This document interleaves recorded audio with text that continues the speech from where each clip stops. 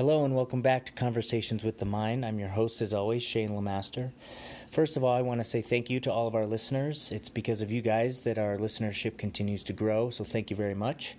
The best way you can support this podcast is to always like and share our podcast. Social media has been really helpful in helping us spread this message to as many people as we can, far and wide, and I've received comments back from people all over the world, and that's awesome. So please continue to do that. It's because of you guys and your own advocacy work and your own pushing forth these messages that we get it out. So thank you. You can also support the podcast by donating to it. I believe there's a donation tab on whatever podcast app you're looking for. But we don't take any profit from this podcast. Our goal is that when we hit the 40th episode, I'm going to use whatever money is donated to upgrade our audio systems, get some microphones, kind of retrofit an area of my house for makeshift podcast studio, all to just bring you guys a clearer message and to make these podcasts even better for you. So, thanks again to all you listeners. Please like and share.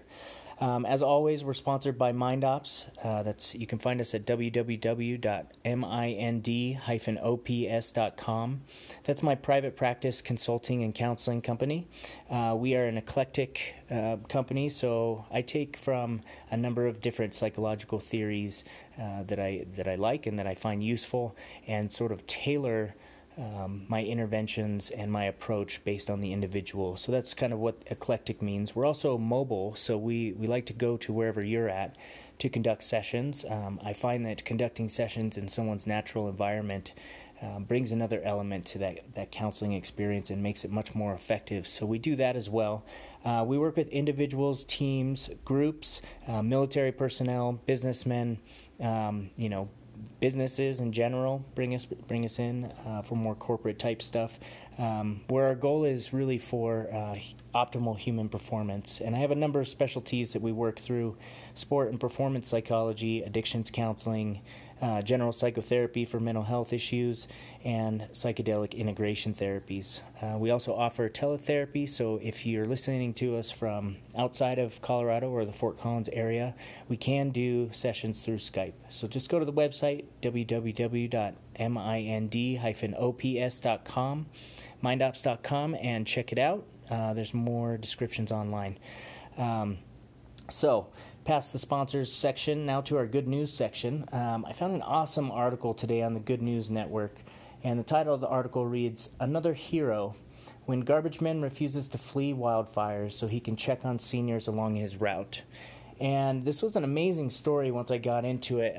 If you guys are listening, what is today, November 16th? November 18th. And if you guys have heard, there's huge fires going on in California, lots of people being evacuated. And let's see, this was in Butte County, California. A gentleman named Dane Ray Cummings was a garbage man who had been driving his route for a number of decades and knew where all the senior citizens lived on his route, and braved the wildfires to take his garbage truck on his normal route to go to these seniors' houses and see if anyone needed help. And luckily he did, because he found a 90-something-year-old woman who had just had back surgery, and she was unable to evacuate herself from her house. So he loaded her in the truck and drove her 5 hours to safety. And along the way, the article goes on to say that along the way, he got to know her backstory and found out that she was an eyewitness to Pearl Harbor. She had been a backup singer for the Rat Pack, and all these awesome things. Says she went hang gliding in her 70s. She had this amazing life, and he actually was quoted saying, this is the driver saying this, he said, "I wish I'd known her when she was younger. I would have married her." So it was pretty interesting story. I just loved how the bravery of this man, as public servant of the community, took it upon himself to put himself in danger to help other people. And I think that we need to see more and more of that in our culture, in our society. if we're going to survive, another 100 years. We need to see more of this stuff. So that's our good news story today. It's my little effort to try and spread some joy and some hope and some cheer in your life today, because we are constantly bombarded with negative messages. I was working with a client today, and we talked about not just mindfulness around, what you digest food-wise, but what are you digesting through your eyes? What are you digesting through your ears? What are you choosing to digest through your tactile sensations on a day-to-day basis? All these things really factor into our mindset day to day. And if we can pick and choose, be more mindful of the things that we want to digest, the messages we watch on TV or listen to, then we can be better people. And I'm hoping to put out some good ear candy for you today. So today we have a very special guest, Simone Shepherd. She's a longtime family friend, probably one of the longtime family friends that I can remember. I think I've known you for over 20-some years. It's a longtime family friend, and I particularly wanted her on the podcast today. I thought that she has very interesting perspectives and very she's contemplated very deep topics that interest me, things like sobriety, spirituality, facing mortality and our impermanence on this planet, and her journeys through those aspects of her life and where it has brought her today. So I want to welcome you, Simone. Thanks, buddy. Yeah. I appreciate it. I'm glad to be here. Thanks for being here.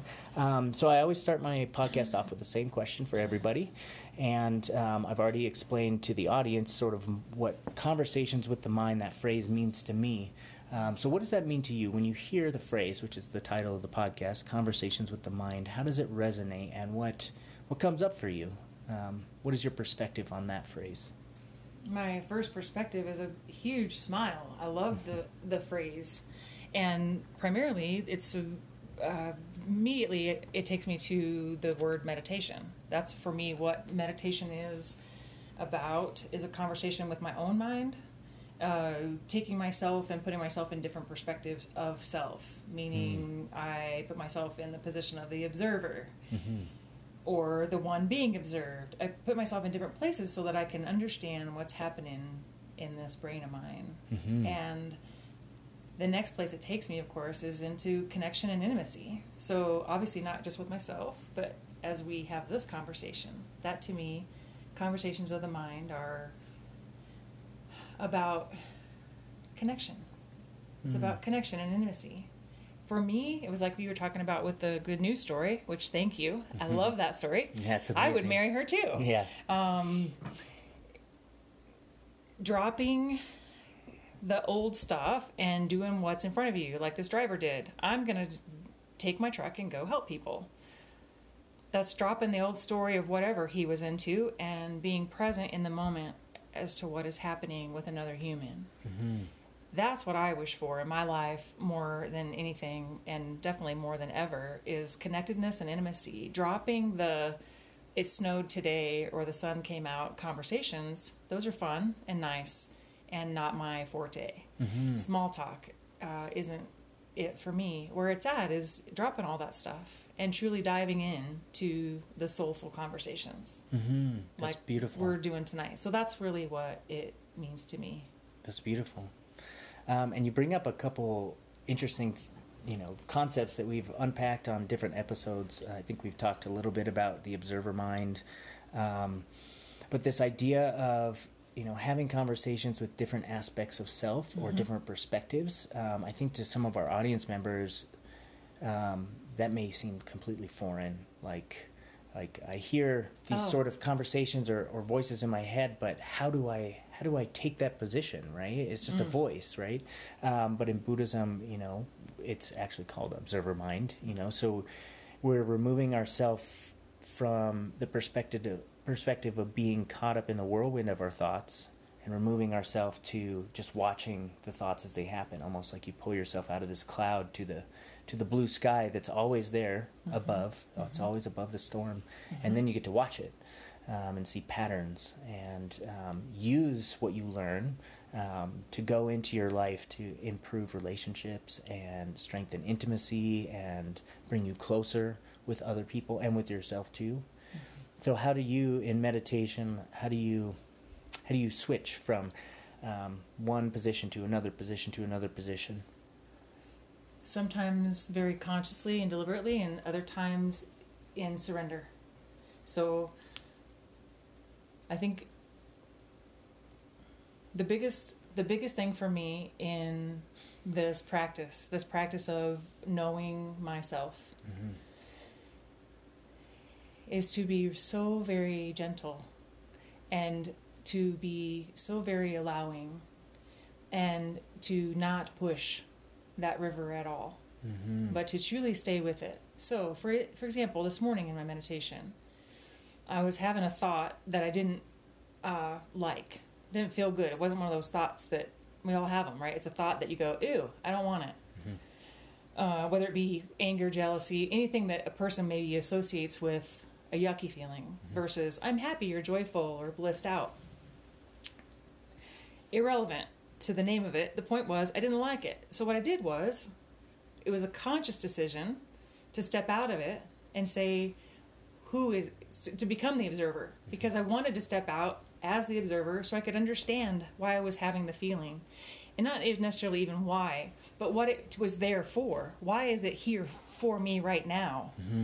Rarely do I have attachment to a feeling that would be a negative feeling that has anything to do with the now. That's a big thing I'm learning for myself. When I step out in the observer mode and I look at it, I usually am able to say, oh, honey, that's okay. You can really let that go because that doesn't even stand today. It doesn't hold water. And then the person, the being, the feeling person in it says, really? I can let that go? To the observer says, oh, sure, sweetheart, you don't need that. And then it's gone, right? The person holding the feeling or the thought or the trauma, it's very good for my trauma work. It's a great way for me to not only uncover it and discover it, but also discard it. Right. Yeah. So if that helps. Other times I can be, my other place is to the surrender I described. So it's either, again, deliberate, very intentional decision to be in a certain position within my mind, or I go so deep into meditation that I can truly just let go of the wheel and surrender and let the mind do it all by itself. And for me, that's where other topics we can discuss tonight are even more helpful with medicine to meditate with, because it definitely helps break that barrier. Yeah. So you're alluding to psychedelics. Absolutely. And our shared interest in psychedelic Yes. work. And we talk about it quite frequently on this podcast. Okay. This podcast is all about consciousness and, the way our society, our society in particular, is set up. It's almost like there's a restriction from above, from the man, saying you're not allowed to explore your own consciousness. The one thing that is truly yours and no one else's, can't be taken from you, you're not allowed to explore it. You and I hold very different views on that we feel that that's a sacred piece of us. And these psychedelic medicines, and that's really what they are, medicines, when used properly, they're medicines. They can be abused just like any other drug. They can be abused like coffee or food or sugar. Yes. But when used properly, under the supervision of someone who knows what they're doing, they can be one of the best tools to explore consciousness, right? This infinite realm of inner space. Absolutely. So yeah, I just want to put that out there for our listeners that, psychedelics are not, they get a bad rap. They get a bad stigma. But if you've never tried them, and you've maybe been curious, I don't necessarily advocate that everybody takes psychedelics, but at least go research it. Go look into some of the new work that they're doing. Even locally here in Fort Collins, we're becoming a hub for psychedelic work, like research. One of our mutual friends, Dr. Scott Shannon over at the Wholeness Center, is one of the MAPS Phase 3 MDMA trial sites. So they're doing great work over there with that. He does ketamine therapies.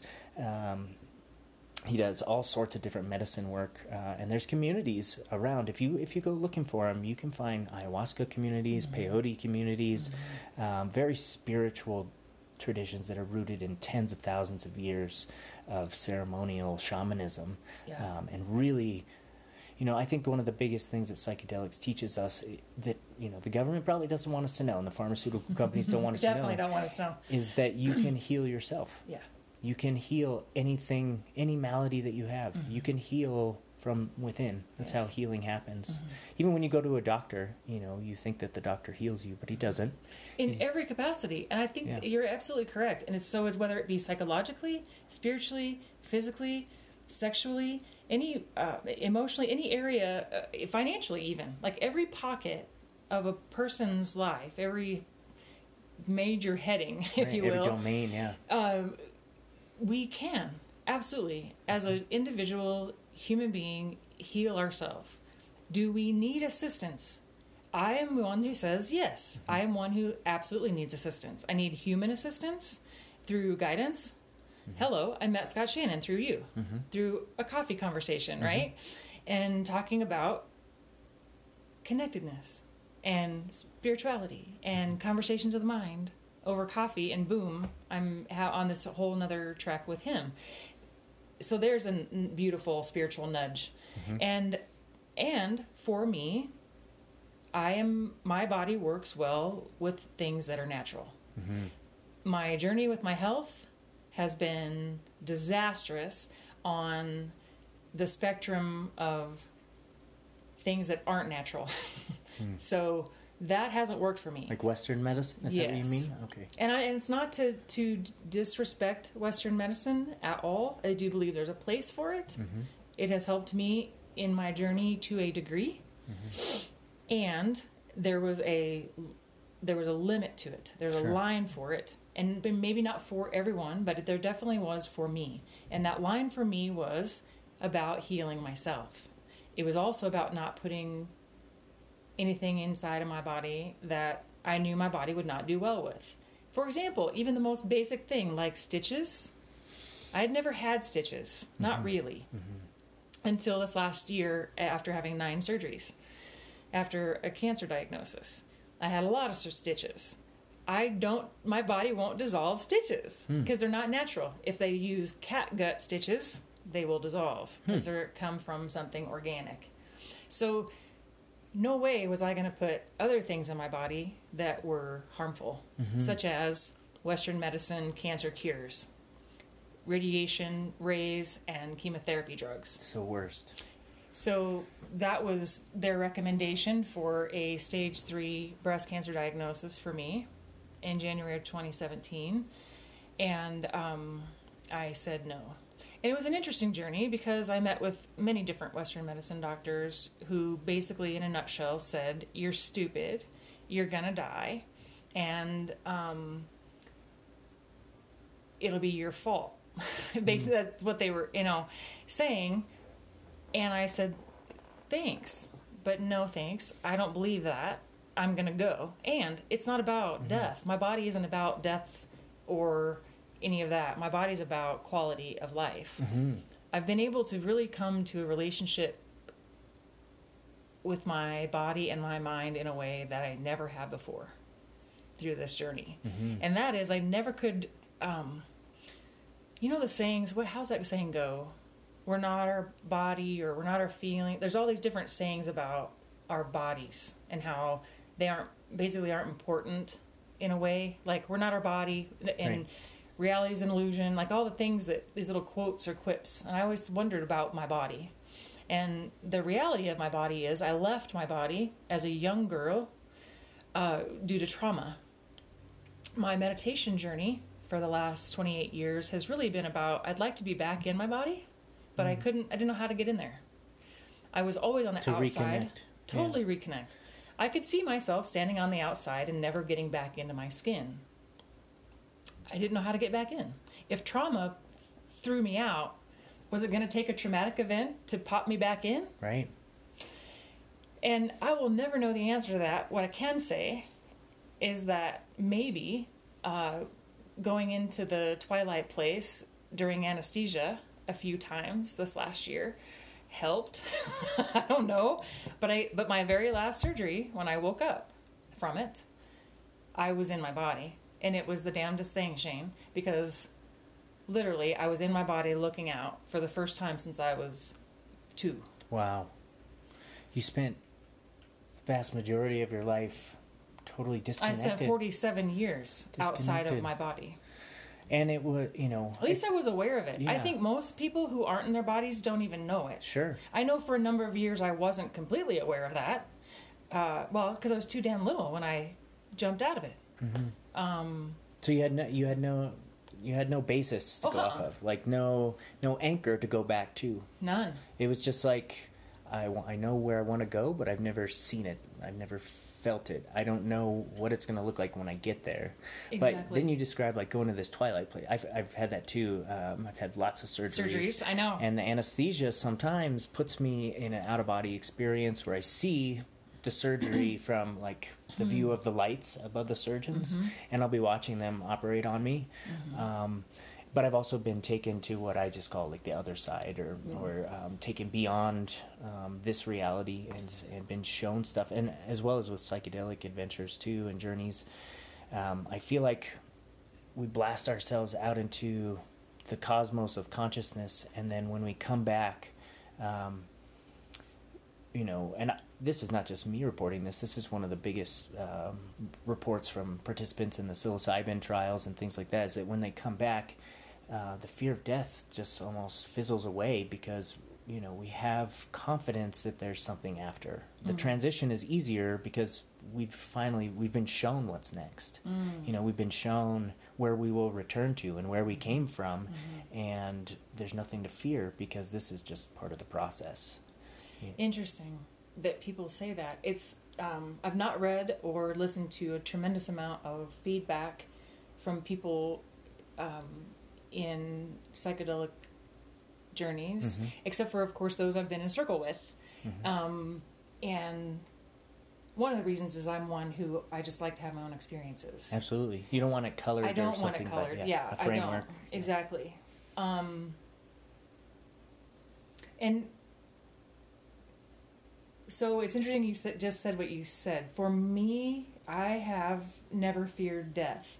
I have always had a deeper, more meaningful relationship with those who have already made that journey than I have with those here. What do you mean by that? Like, once they've passed, you feel closer to those people than the people who are still alive? Yes. Okay. So there are connections just spiritually for me. For me, the other side, the elsewhere, the whatever you want to call it, beyond human form, has been more appealing, more real, more inviting to me throughout my life. And so I haven't. There have been times I've been in a hurry to get there because it sounds really fantastic. And at the same time, what psychedelic journeying for me, so I didn't have that remove the fear of death piece, because that had been gone. Or I don't even know if I ever had it actually. But anyway, what it did though is it affirmed how I felt about it. Exactly. It's I had this validation. Jeez Louise, it was fantastic, because I was finally able to, there have been so many times in my life where I thought maybe I'm just a little crazy, because most people don't have deep, meaningful relationships with those on the other side. And can't wait to get there, and like that's going to be great. And so I thought, well, if I'm a little goofy, well, then I'm just a little goofy. That's okay. It's not harmful, I don't think, to anyone.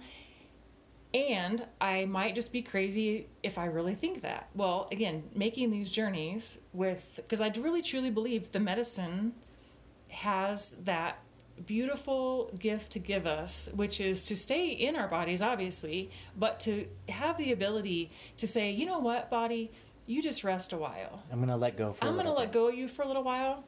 And also the ability to even say that to the mind. Yeah. Hey, you know what, mind? Do your thing. You have been so freaking busy. How about, you do whatever you need to do, but I'd love it if you rested a while. And then the real me, the essence of myself, we're going to do whatever it is the flow is going to have us do. So this last week when I met with Dr. Shannon, and do you want to talk about that now? Yeah, by all means. So tell the audience what you did first. Okay, so after our conversation, I did call the Wholeness Center, make an appointment with Dr. Shannon. We had a conversation one day. I went back the next day, and because he agreed that an IM session would be worth exploring together. So for the audience, she's talking about IM means intramuscular. Intramuscular ketamine injection. Exactly. And so, this is completely legal treatment, has been for many, many years. Yes.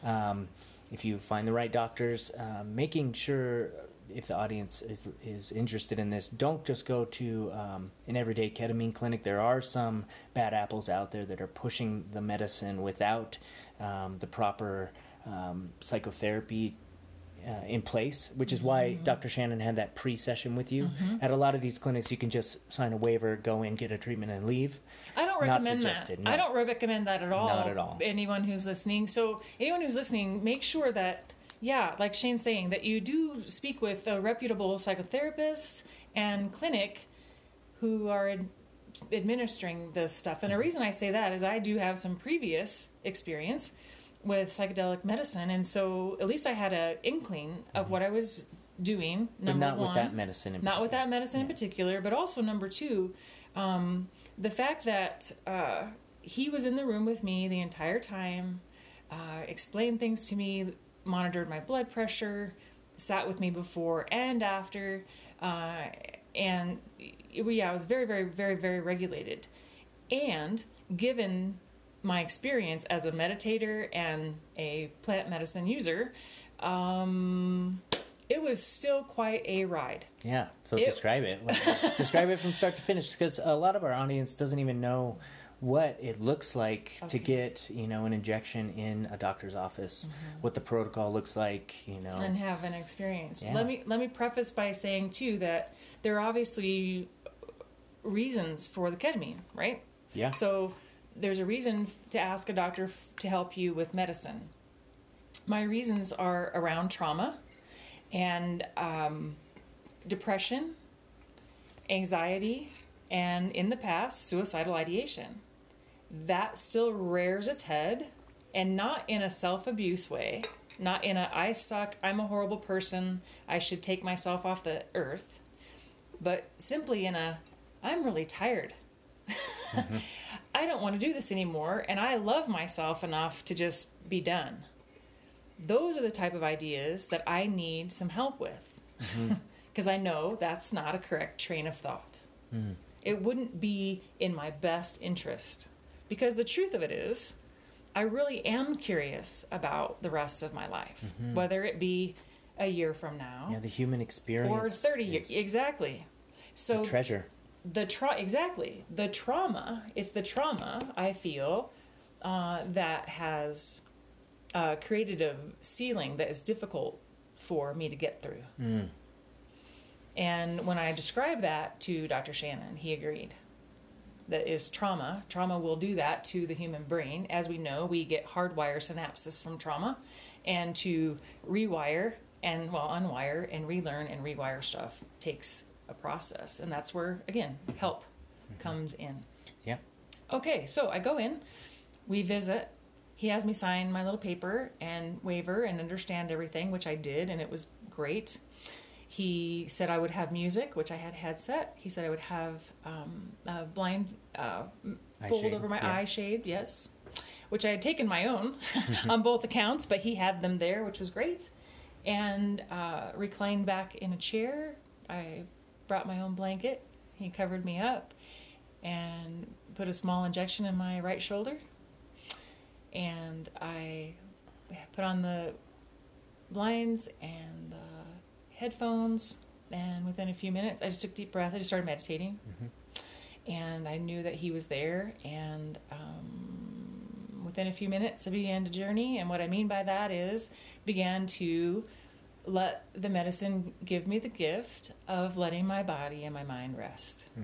And for me, that looks like truly resting, not fighting with anything, breath or thoughts or anything. It is a complete surrender. So those of you who are listening and you don't like to surrender, you might work on that in meditation, maybe prior to some medicine assistance. That aspect of having, it's a skill to be able to let go and surrender. And it is a skill. That's when we hear about, what people refer to as bad trips, is usually when people they can't let go. They're holding on or grasping to some piece of their humanity because it's so foreign and they don't want to totally let go. But for those of us who have experience, the ability to completely let go into it intensifies in a good way. I don't mean sometimes intensity, but shows you 100-fold more when you do let go. Absolutely. That's my experience as well with any plant medicine. Is the deeper the surrender,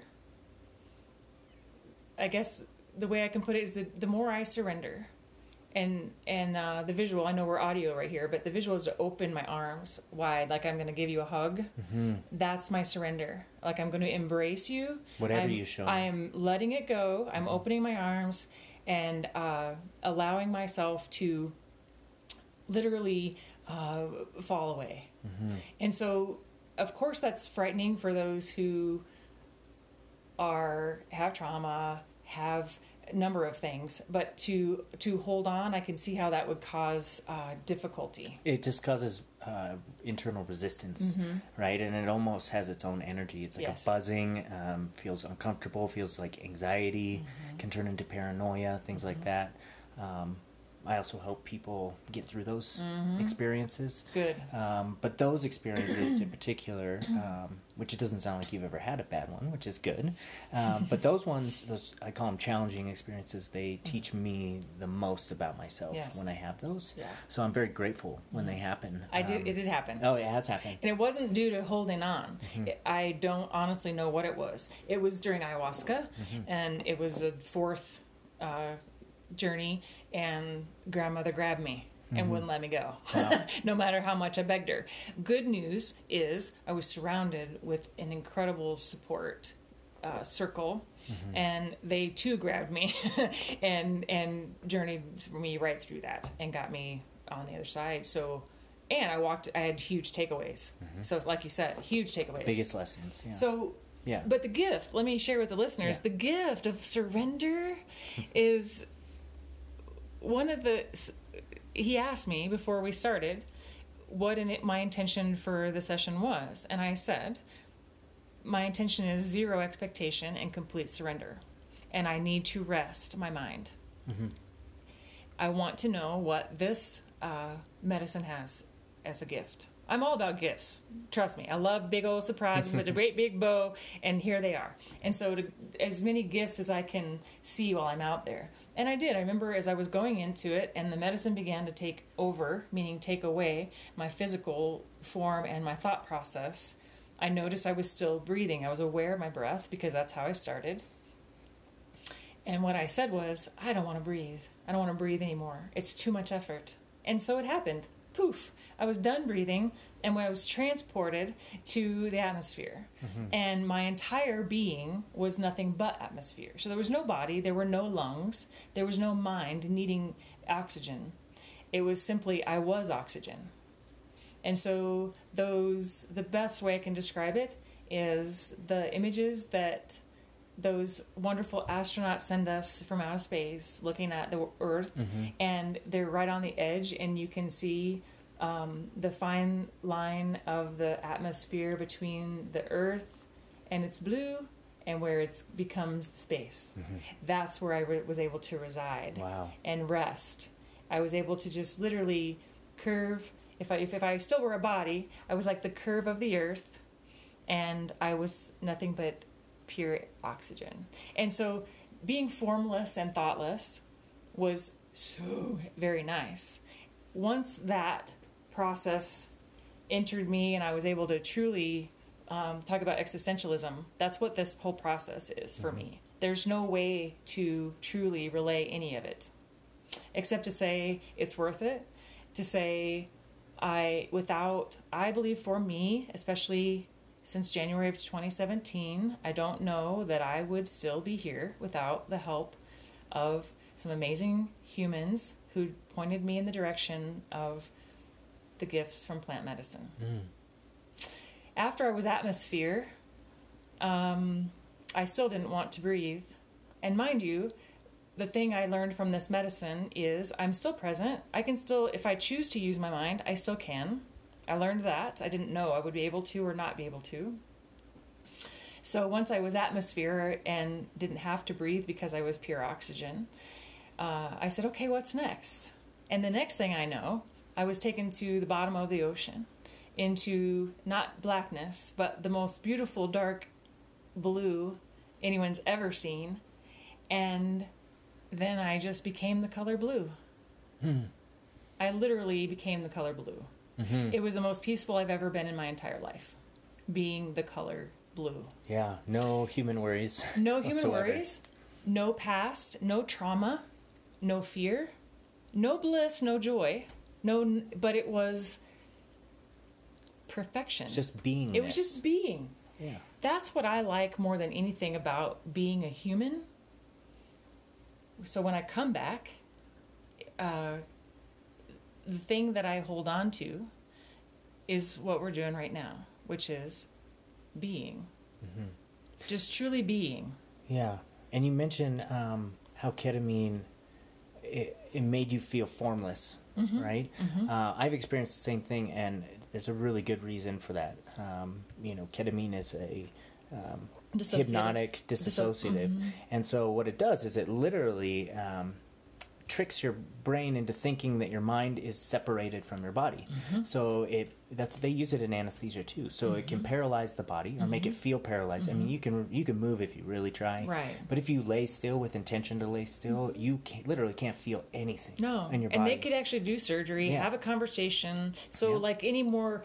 one of my concerns with cancer are the things going on in my lungs, biopsy in my lungs. How do you do that?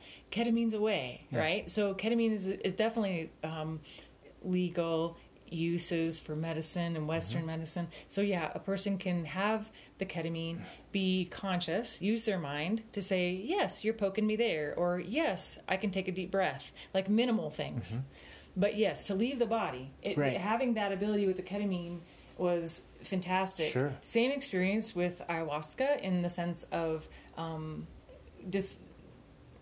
associating from physical form. Yeah.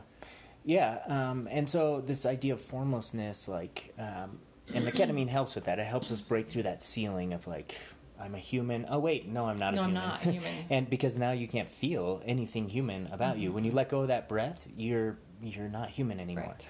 And so I think what it showed you is the truth about even our reality now, sitting here, that we are at our core, at our essence, we're formless, right?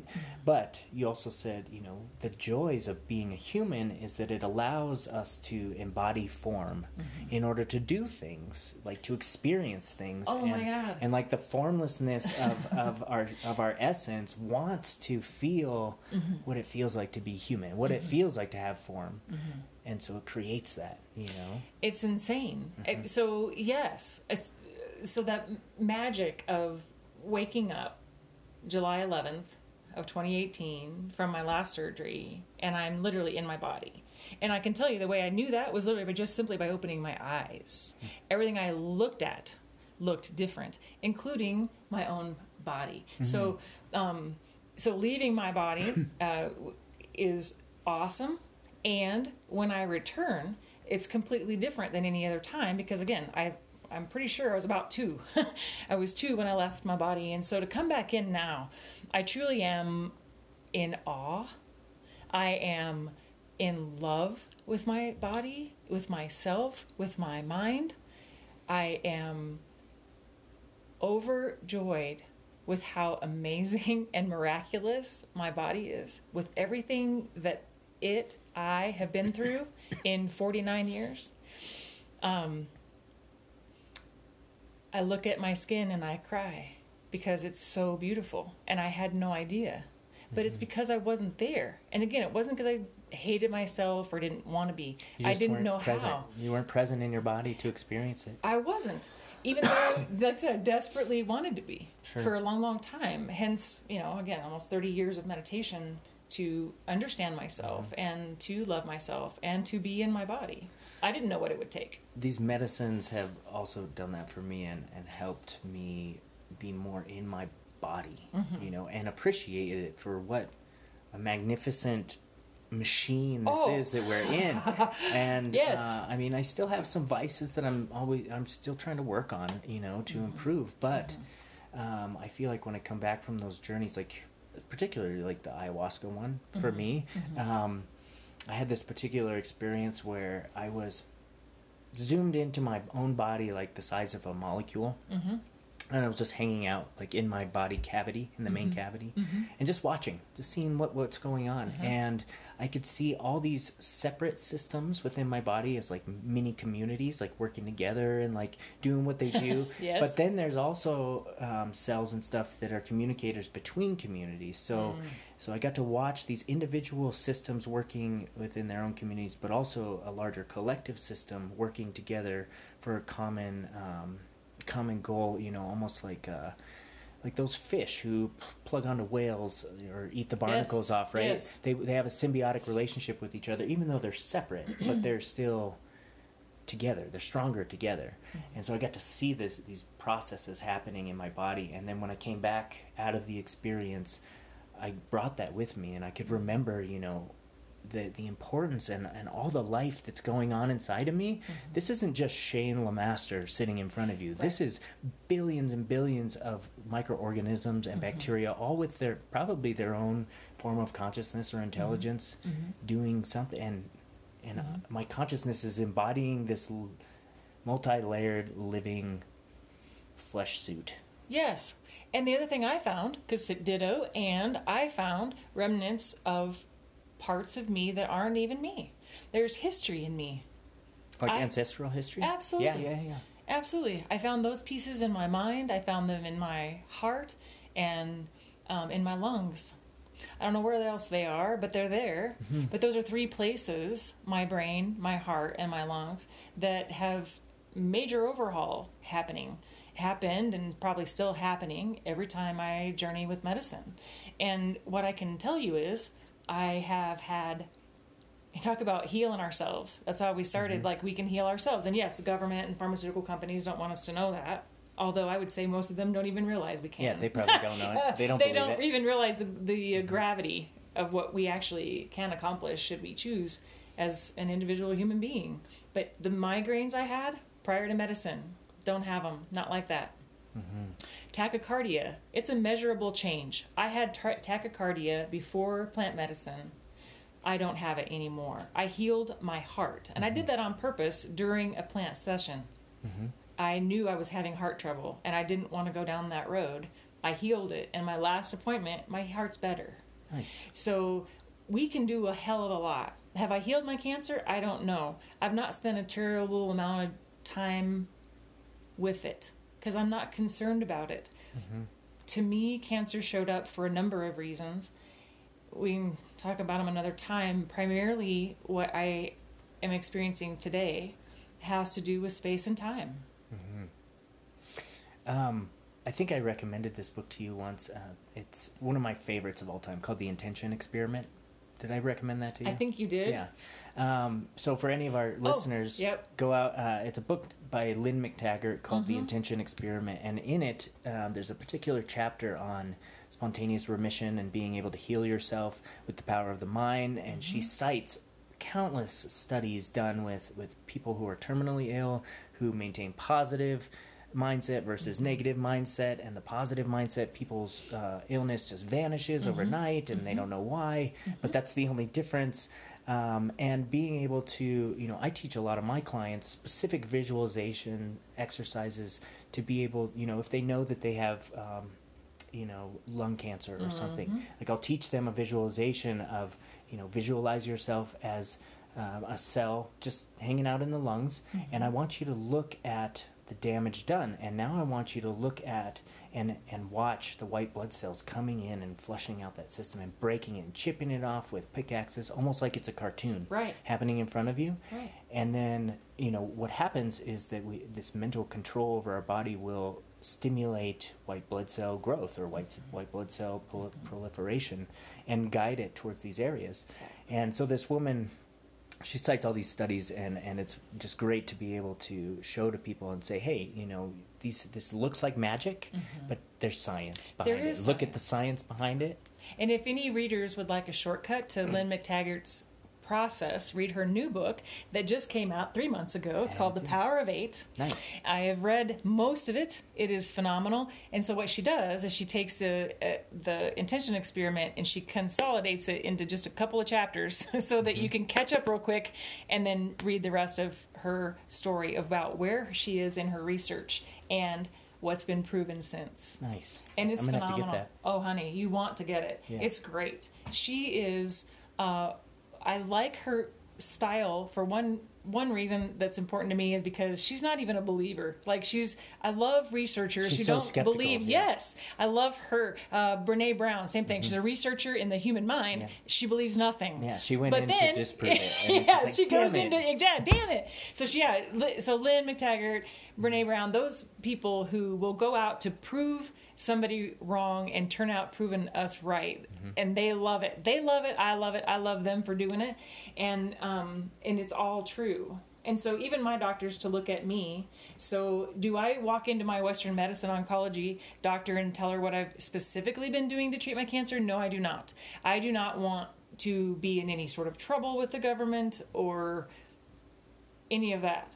So common sense is important. Common sense is important. If she were to say to me, can we go to coffee? And you'll tell me, of course I would do that. But I'm not going to do it on the record. I'll do it on the record here because I do believe in the power to heal ourselves. I believe in the power to heal ourselves in absolutely every area. And everybody has their own journey with that. So even if it's not plant medicine, decide what it is for you. Right. And believe you can do it. And then believe you can do it. Once you believe that you can do it, that's when things start happening.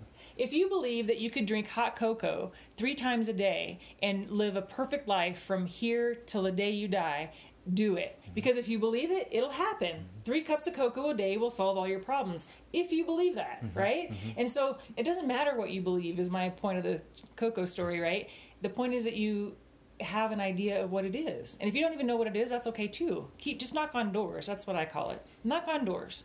Knock on a door and you go, hey, maybe this is it. I've always told people it doesn't matter what your path is as long as you have a path. So meaning find a path. if you just create a path. Create a path. Yeah, if you can't find one, create one. Yeah. Absolutely. That is so important for mental health too. Having meaning and purpose to reduce depression, anxiety, all those things. Yep. Gotta have purpose. Yep.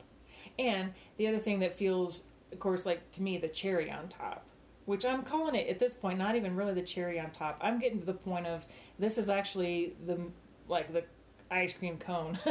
And that is those who you can be transparent with and truly connect with in your truth. So to sit here and talk with you about my truth and to feel heard, to feel seen, witnessed, and you go, yeah, me too, sister. Like, this is part of my journey is amazing. Me sitting here and talking about this with someone who has no desire for spiritual growth or physical healing or emotional well-being, et cetera, like if they don't have any desire to do something that will cultivate more in them, it's not very yummy conversation. Yeah. They might just get up and go, you know what, I'm going to go on outside and go for a walk because you're boring because I don't have any connection to what you're saying. So my point is obviously who's your tribe? Yeah. And so when you mentioned Fort Collins being a hub and reaching out and finding those places in which you feel at home on your journey, and that it's important. Yeah, and that's part of my hope with this podcast too, is that maybe people will listen to it who don't have a tribe, and this can be their tribe. There are other people out there who are listening to these things, and I hear the phrase "finding the others." You have to find the others who believe the same, because there's so many that don't. There's one little thing I wanted to ask you about to make sure that we get to, because we both have a significant journey with sobriety, right? And both got sober through the 12-step program, through AA.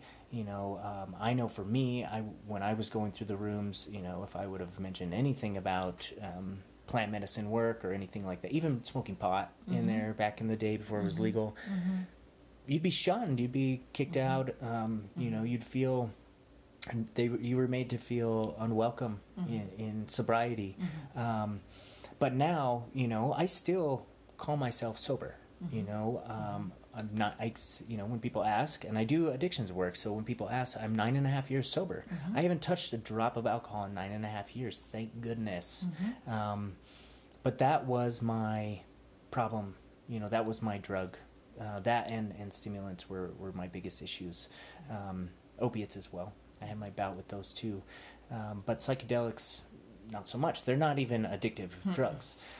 So now, you know, we find ourselves in this weird place where we're sober, but we're still using drugs to facilitate positive spiritual growth, right? And I know you and I probably fall on the same side of the spectrum, but there's a lot of people out there who would be like, well, that's a false sobriety, or that's like, that's not real. You don't have any time, you know. You know, I understand where they come from, and I almost feel sad. You know, I feel sad, like, you guys are so close-minded. I will respect your journey along the way. Why can't you respect mine?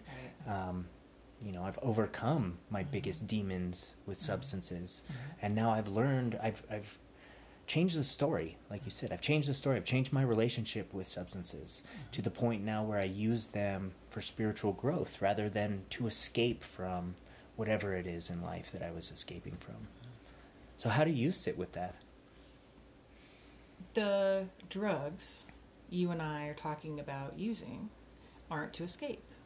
They're actually to be more present. To go deeper. To go deeper, yeah. To turn towards the fear. They're to get here, Yeah, not get away from here. Exactly. Yeah, and I, too, feel sadness for those who don't have their mind open to endless possibilities. And I feel that way because I was one of them. I had a very small mind when it came to all of this. And the only reason was because of ignorance. And I believe that ignorance is prevalent, which, you know, yay for doing the podcast and everything else. And that's why I don't mind, you know, not being an anonymous conversation person, because I want to be someone that people could reach out to. And yeah, it's about a lack of awareness and education in plant medicine. And absolutely, the people who have addiction problems have to be careful with anything. And that's how I look at it. Life, period. Anybody could have too much sugar, too much sex, too much caffeine if those things don't work for them in a healthy way.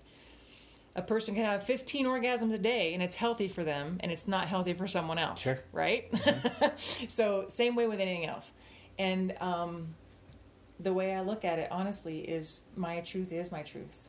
And the most important thing of to a person has to be that they walk their authenticity, right? That's such a good mantra. Their authentic path. That's such a good mantra, I think, to repeat. You know, I hear so many times from my clients, you know, and I'm guilty of it too, but focusing too much on the judgment of other people and what other people think of us.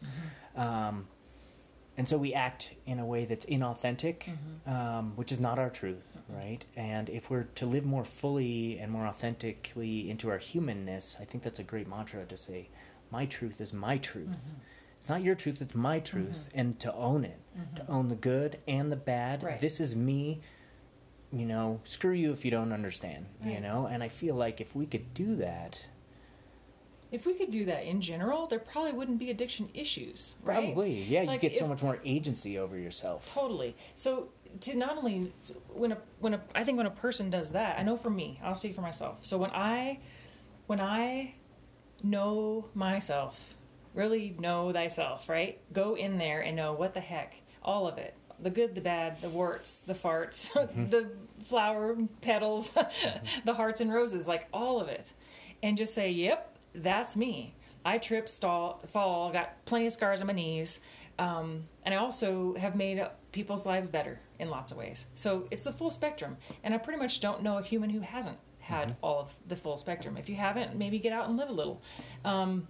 Point is to just accept all those pieces, and the pieces that are harmful, just be gentle and just say, oh, honey, don't do that anymore, and move on.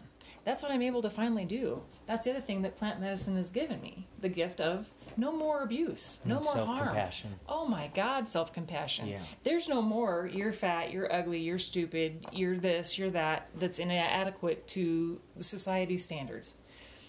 Which, who the heck even wrote those rules? It like shatters that whole conditioning, Kapoof. that mold, the neural pathways that are formed and conditioned by society. Those psychedelics shatter all that, you know?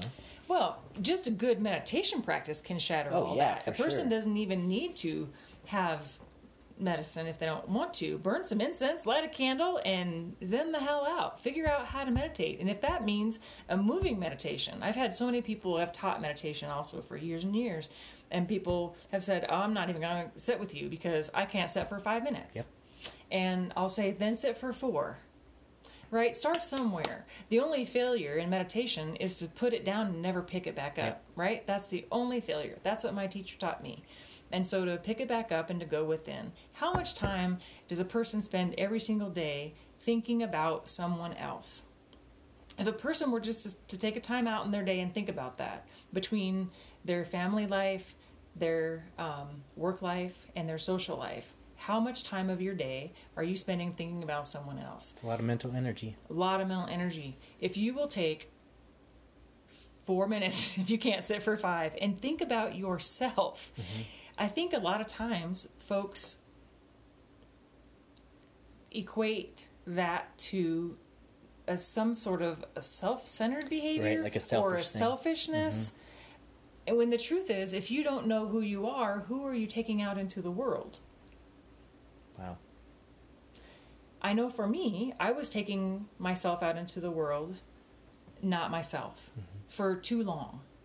And a lot of luckiness happened as a result.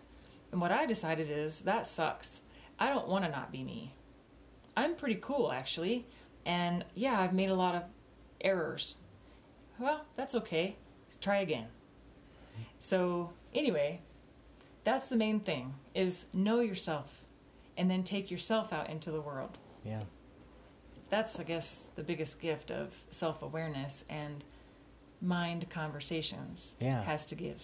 I think, if the audience can start asking themselves that question, who am I taking out into the world every day? And is that really me? Is that really me? That's a good starting point for anybody. And if you guys are out there and you want to start meditation, just go on YouTube and literally type in meditation 10 minutes, meditation 5 minutes. It will populate with 500,000 different videos.